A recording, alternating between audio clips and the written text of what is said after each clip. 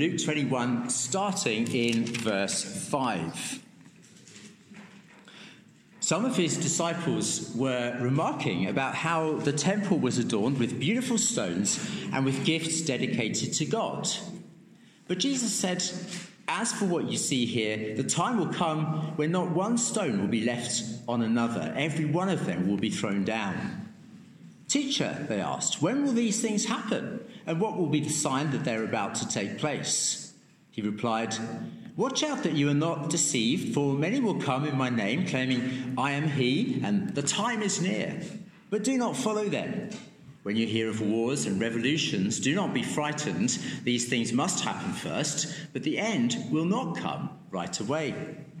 Then he said to them, "Nation will rise against nation and the kingdom against kingdom. There will be great earthquakes, famines, and pestilences in various places, and fearful events and great signs from heaven. But before all this, they will lay hands on you and persecute you. They will deliver you to synagogues and prisons, and you will be brought before kings and governors, and all on account of my name. This will result in your being witnesses to them. But make up your mind not to worry beforehand about how you will defend yourselves. For I will give you words and wisdom that none of your adversaries will be able to resist or contradict. You will be betrayed even by parents, brothers, relatives, and friends, and they will put some of you to death. All men will hate you because of me, but not a hair of your head will perish. By standing firm, you will gain life. When you see Jerusalem being surrounded by armies, you will know that its desolation is near. Then let those who are in Judea flee to the mountains, let those in the city get out, and those in the country not enter the city. For this is the time of punishment in fulfillment of all that has been written. How dreadful it will be in those days for the pregnant women and nursing mothers. There will be great distress in the land and wrath against this people. They will fall by the sword and will be taken as prisoners to all the nations. Jerusalem will be trampled on by the Gentiles until the times of the Gentiles are fulfilled. There will be signs in the sun, moon, and stars. On the earth, nations will be in anguish and perplexity at the roaring and tossing of the sea. Men will faint from terror, apprehensive of what is coming on the world, for the heavenly bodies will be shaken. At that time, they will see the Son of Man coming in a cloud with power and great glory. When these things begin to take place, stand up and lift up your heads, because your redemption is drawing near." He told them this parable.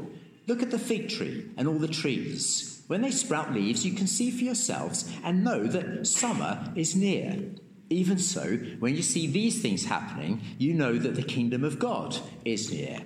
I tell you the truth, this generation will certainly not pass away until all these things have happened. Heaven and earth will pass away, but my words will never pass away. Be careful, or your hearts will be weighed down with dissipation, drunkenness, and the anxieties of life, and that day will close on you and unexpectedly like a trap. For it will come upon all those who live on the face of the whole earth. Be always on the watch and pray that you may be able to escape all that is about to happen, and that you may be able to stand before the Son of Man." Each day Jesus was teaching at the temple, and each evening he went out to spend the night on the hill called the Mount of Olives, and all the people came early in the morning to hear him at the temple. Let him who has ears hear God's word. So,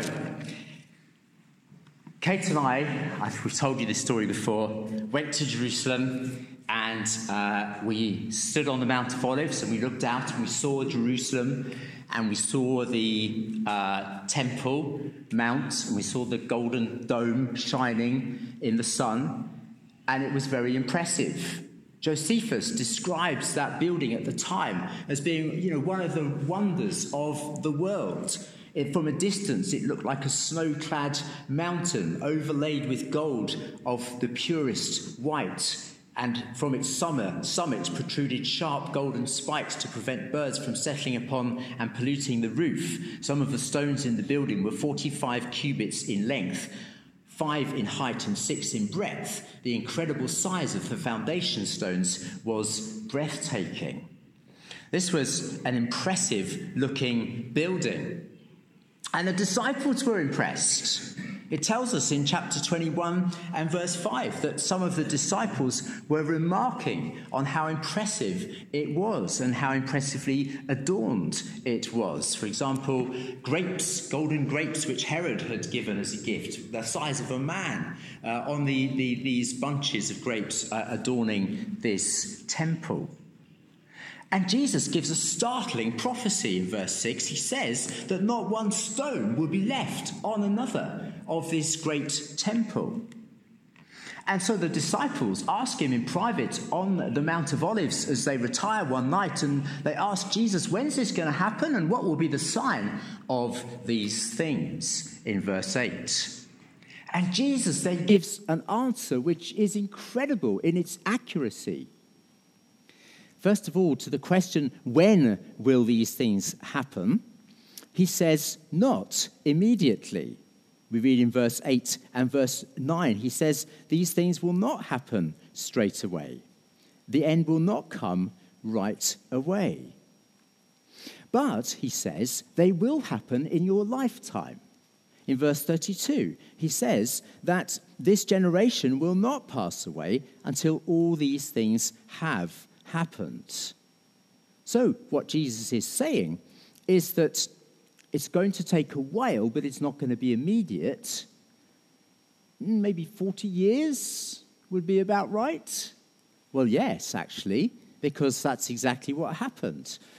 40 years later, in AD 70, the Jews were rebelling against the Romans, and there was resistance in Judea against the Romans, and Titus, who was to become the emperor of Rome, led the Romans in a 5-month siege of Jerusalem, which then led to it being conquered and captured and it being burnt down and destroyed. The city, mainly the city, but especially the temple, were destroyed. And it was a decisive event in the First Roman-Jewish War. And it was a terrible time for the Jews. It was a time, and for the people at the time, it was a cataclysmic time. In the world at the time, there were lots of wars, lots of things going on, and certainly for them, Josephus, I think, probably getting his numbers in a typical ancient, exaggerated style, kind of wrong as far as we would be concerned, because he says that 97,000 were captured from Jerusalem and 1.1 million were killed. Which doesn't work, but that's not in the Bible, by the way, so it's okay if it's wrong. But it was a tumultuous time for people. The Christians had fled to Pella, probably because they'd heard Jesus' warnings about what was going to happen when it was encircled in Jerusalem. And then the question that they asked, what will the signs be of these things happening?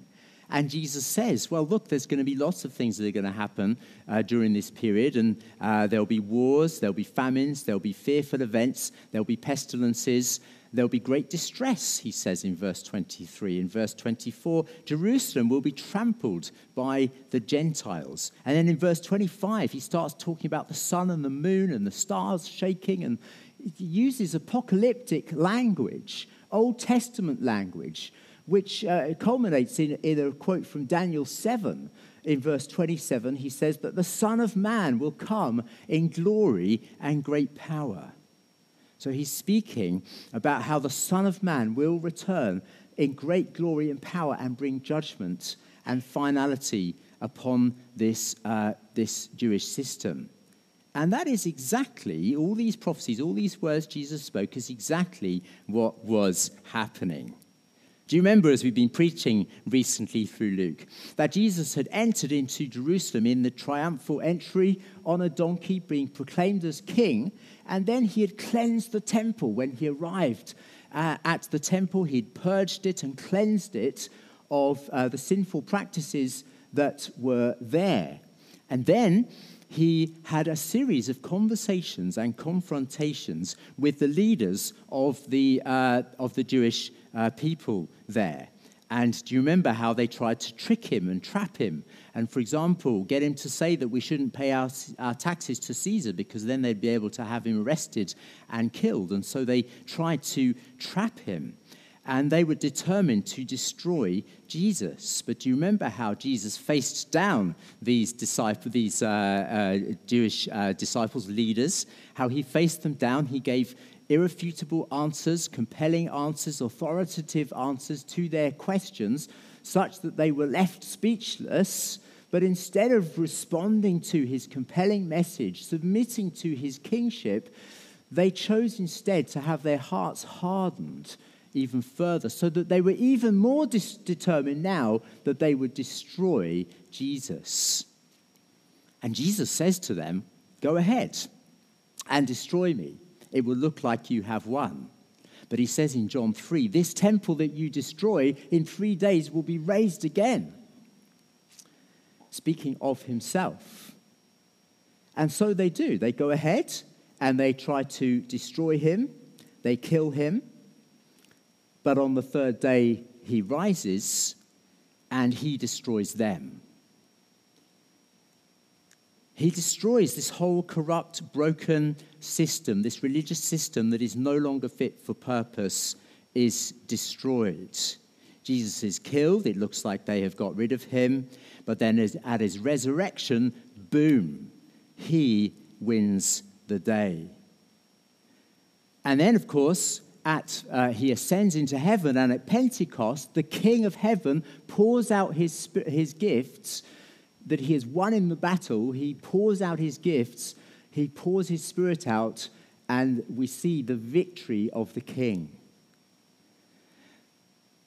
And so 40 years later, this old shell, this old temple system and all that went with it is finally, publicly, utterly and dramatically destroyed, as Jesus said it would be.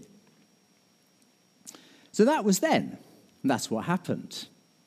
But how does that apply for now? I mean, is that just a nice history lesson for us all? Okay, well done, Jesus. You got it right. You accurately predicted these things. Let's all go home. But how do we respond? Does this mean anything to us today? And of course, the Bible is quite clear that there is another day of the Lord that is coming. This was a day of the Lord that was coming, but there is another day of the Lord that is coming. And the same principles that are found in this passage are found also in our life as we approach this other great day that is coming.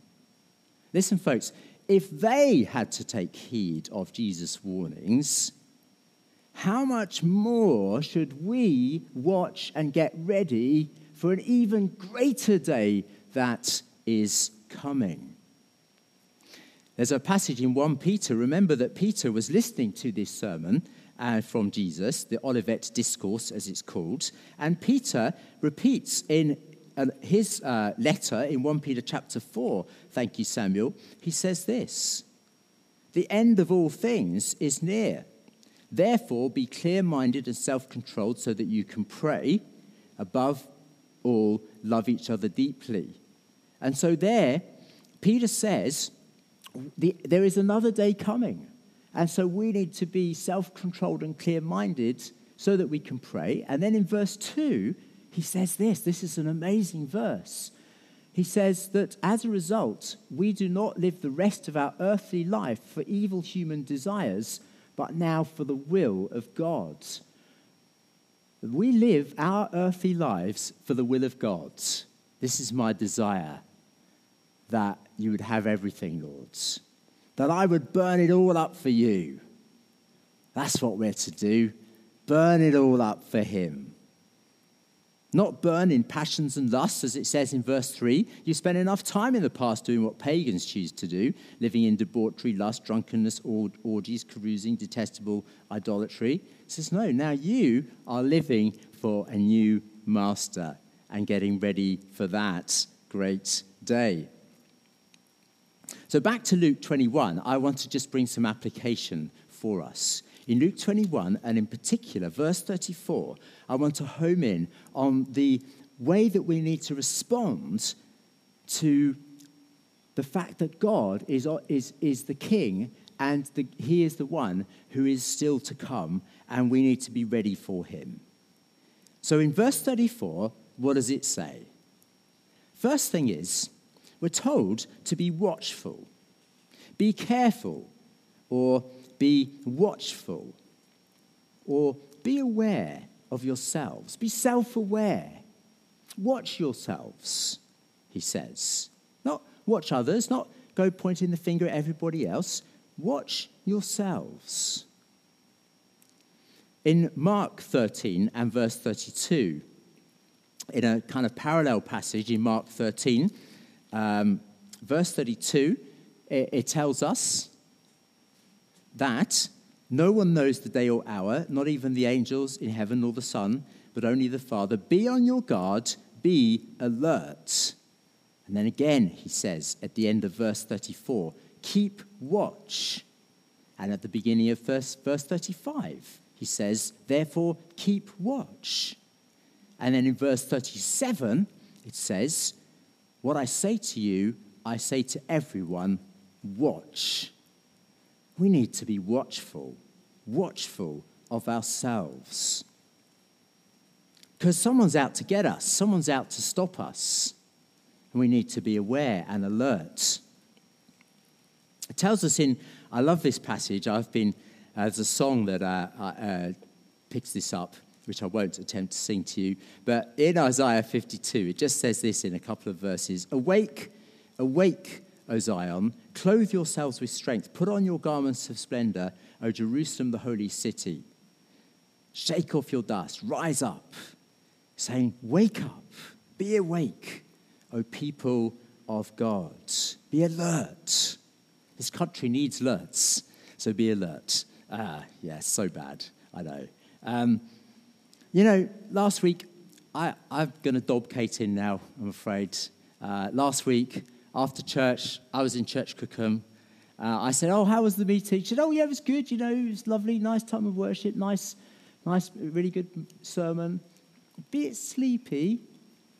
Yeah, guys, we don't want to be sleepy, do we? We want to be alert. We want to be awake. We want to be energetic, ready. And I think, for example, Kate and I, we're trying to kind of just go to bed fairly early on a Saturday night so that we can wake up and we can read and pray and be ready. So let's be alert. Let's be watchful. And then it says, secondly, I would say to you, be watchful. Secondly, be free. Be free. It says here, don't be weighed down. Don't let your hearts be weighed down with, and the word that I think we've got here, just back to 34, Luke 21, thank you. Weighed down. Don't let your hearts be weighed down with carousing. It uses the word carousing. But the other word, I think, another word for this is dissipation. What it's talking about here is the good things of life, all right? And there are many good things of life, aren't there? There are things that we can enjoy that are gifts from God. But we can take those good things and we can take them out of proportion or in the wrong place, and they become things that weigh us down rather than that we can enjoy. And so, for example, God gives us blessings such as food or sex or money or possessions or careers. He gives us all sorts of good things, hobbies. But if we take those out of proportion or in the wrong place, then they become things that weigh us down. Good things, but in excess, in a wrong priority, can weigh us down. It's interesting, the phrase there, that our hearts are weighed down.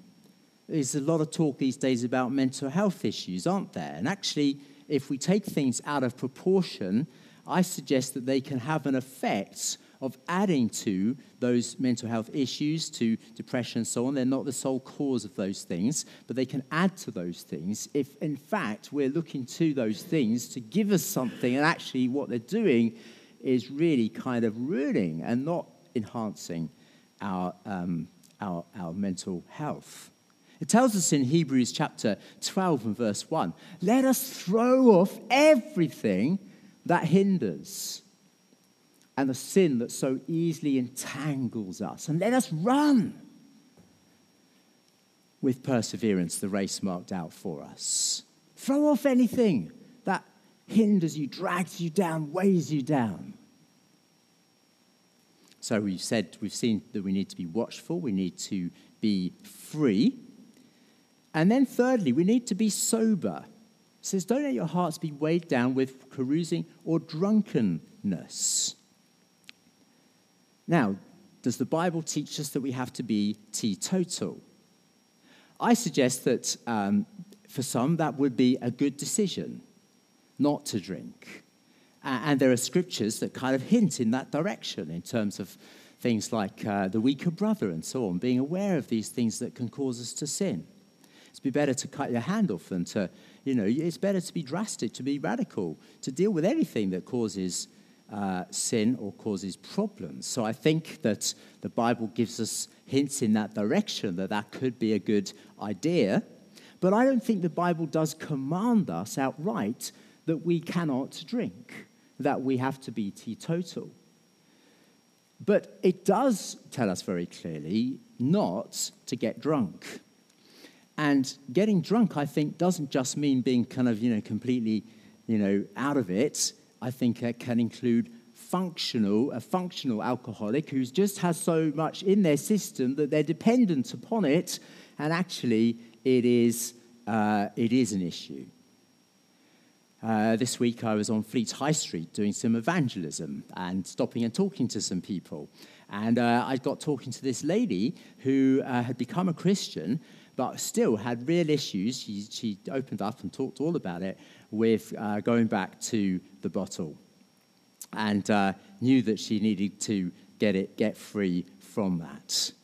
See, the poor and poorer people can rely upon drink to give them some sort of succor or some sort of enjoyment in life. Maybe that's the best that they could find. But the rich too look to it as well. I was talking to a friend this week who was helping to set up at a private school that shall not be named, but it could be replicated all over the country. A private school is having a prom, and he was setting up for this prom for them, and big marquee, everything in there, all amazing stuff, incredible, so the Bentleys could roll up in front of it, and, everyone could get out and go into the prom and so on. And he says, they've got a free bar, and he says they've got a cocktail guy they've hired in, and he's just going to do free cocktails for everyone. And, everyone's going to think they're going to have a good time. These rich people who have everything but are still empty and still think that drink is the answer to having a good time. The poor and the rich. And people who have issues, and they think, well, I'll self-medicate, or I'll rely on that to mask over these issues that I have. And they think that it's the answer, but it's the answer to nothing. It's the answer to an early grave. It's an answer to liver problems. It's the answer to mood altering.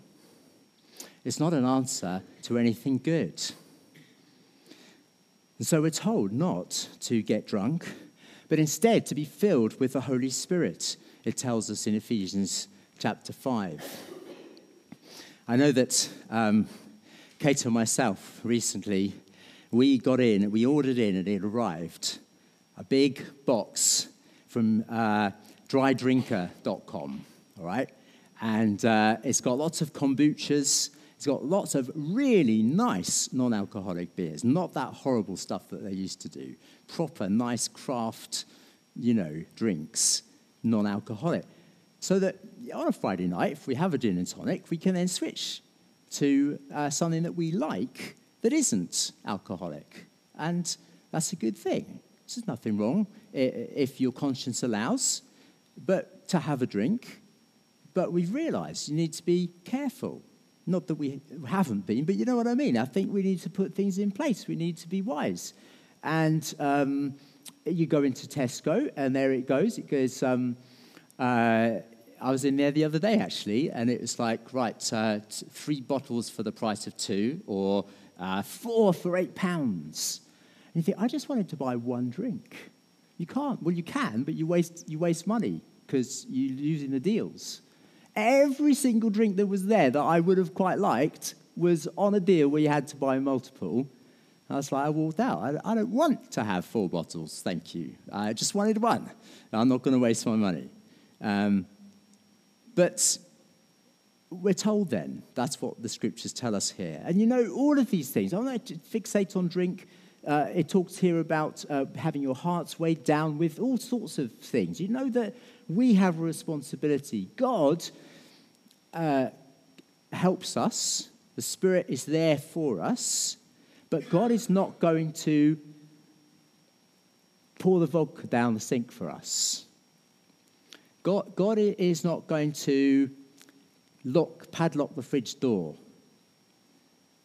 when we want to just indulge in food when we don't need to. God isn't going to zip our mouths when we're about to say something to someone that's harsh, when we're about to gossip at work, or when we're about to slander someone. He doesn't just go and stop you from saying it, telling a lie. You have to do it. He doesn't just do it for us. He doesn't turn the telly off for us. He doesn't close the computer. He doesn't turn your mobile phone off. He doesn't do those things. We have to do those things. We have to make choices. And so he tells us not to be weighed down with carousing or drunkenness, and then he then goes on to say, do not be weighed down with the anxieties of life. So be watchful, be free, be sober, and be at peace. Be at peace. And let's face it, he says, don't let your heart be weighed down with anxieties. Let's face it, there are lots of things that we could be anxious about, aren't there? There are all sorts of things going on in the world. I mean, if you're an Australian right now, you could be very anxious. No, and an Englishman, as we approach the Ashes. I'm being silly. There are lots of things going on in our world that would cause us to be anxious, fearful. It says in this passage that there will be fearful events, that we will be, Jesus says, don't be apprehensive, he says, about what's coming.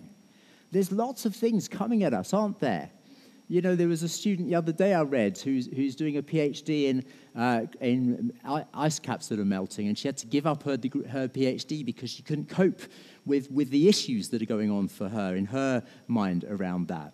There's wars, there's money problems, there's questions. Will I ever be able to buy a house?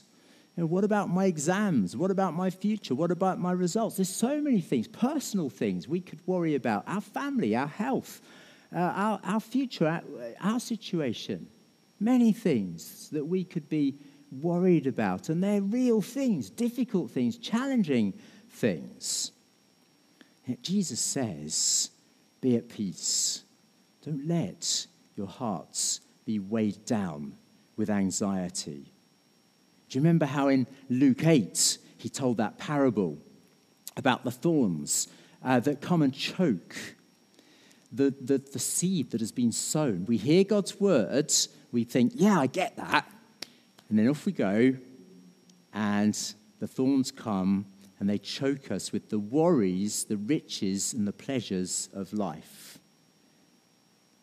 And there are thorny issues out there that prick us and hurt us, that choke us, that rob us of joy, rob us of peace, because we let those things cause us to forget his promises, to stop looking at him and to look at the circumstances and to panic.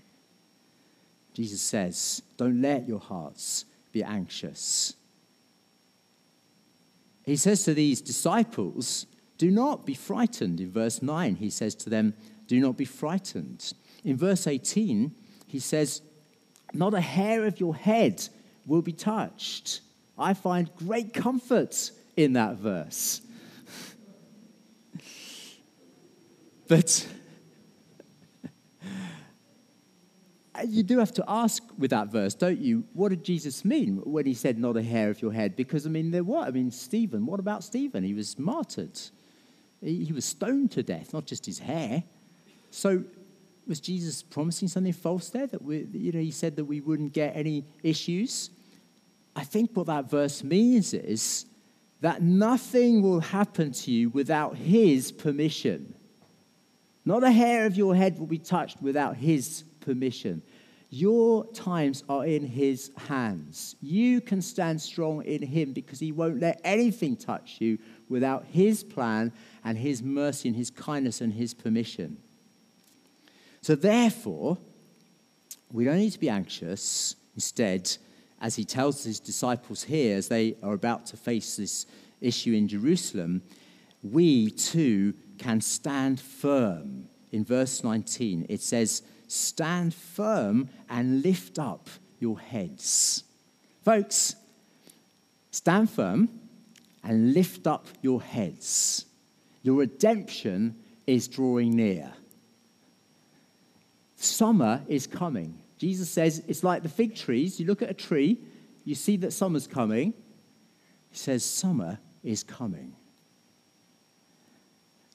It was a long winter. Apparently, this week, all the roses are suddenly out. Don't know if any of you've apparently spotted this. All the roses suddenly all come out. Why? Because they were held back, because winter just kept on dragging on, didn't it? And at last, we're like, oh, wonderful, summer is here. And then, because we're British, we start complaining because it's too hot. But anyway, summer is finally here, folks. And Jesus says, look at the trees. Summer is coming. Summer is coming, folks. He is coming. Redemption is drawing near. He's at work in this world. He's bringing life. And so we're encouraged. In Romans 13, let's just have a look at a couple of verses. In Romans 13 and verse 11, it says, do this, understanding the present time, the hour has come for you to wake up from your slumber, because your salvation is nearer now than when we first believed. The night is nearly over. The day is almost here. So let us put aside the deeds of darkness and put on the armor of light. Let us behave decently as in the daytime, not in orgies and drunkenness, immorality, debauchery, dissension, jealousy. Clothe yourselves with the Lord Jesus Christ, and do not think about how to gratify the desires of the sinful nature. The day is coming. And finally, in Ephesians 5, it says this, Ephesians 5, verse 15. And, chapter 5, verse 14. It says, wake up, O sleeper, rise from the dead, and Christ will shine on you. Be very careful then how you live, not as unwise, but as wise, making the most of every opportunity, because the days are evil. Therefore, don't be foolish, but understand what the Lord's will is. Don't get drunk on wine, which leads to debauchery. Instead, be filled with the Spirit. Speak to one another with psalms, hymns. Make music. Give thanks. Always give thanks to the Father for everything. That's how we're to live now. Be watchful, be free, be sober, be at peace, and be his witnesses. Be his witnesses. He told his disciples, you will bear testimony to me. Let's be his witnesses, folks. There will be challenges, but if we are a people who are living like this, we will be witnesses, won't we? People will not be able to stop or silence us. If we're living like this, and we're all work in progress, as Andrew prayed, we haven't got there, we slip up. But if we are taking this seriously, if we're working in the right direction, if we're allowing ourselves to yield, if we're letting him in and unlocking the doors and letting him into every part of our lives, if we are yielding to him, we will be a people who are unstoppable. We'll be a people with joy. We'll be a people whose heads are lifted up. We'll be a people who will be shining with his glory. We'll be a people who will declare him, who will be his witnesses. And some will love it and some will hate it. But we will be his people in Heart District, in our homes, in our workplaces. and to the ends of the earth. So let us pray together.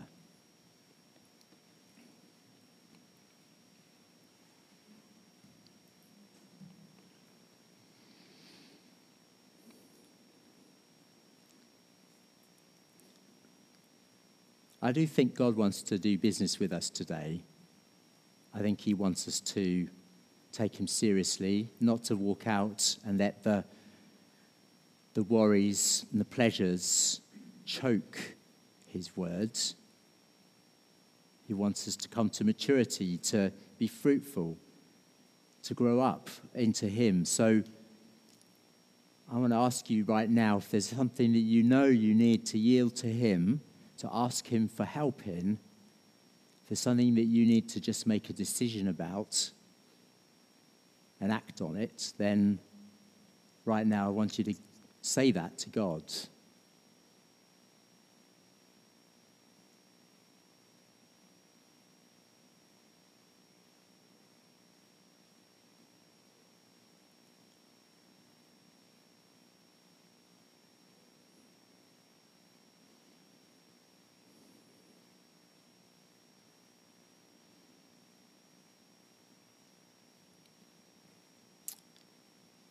Lord, we thank you. You have been speaking to us this morning. And Lord, we want to open the door. We want to let you in. Come and shine your light in every place, over every anxiety, over every worry. Come, Holy Spirit, and shine your light. Bring your peace. Help us to keep our eyes on you, Lord. When the waves come and we feel like we're sinking, help us to look again to you. Help us to be free, Lord. Help us to be free from anything that entangles us. Lord, we throw it off right now. We choose to throw off anything that entangles.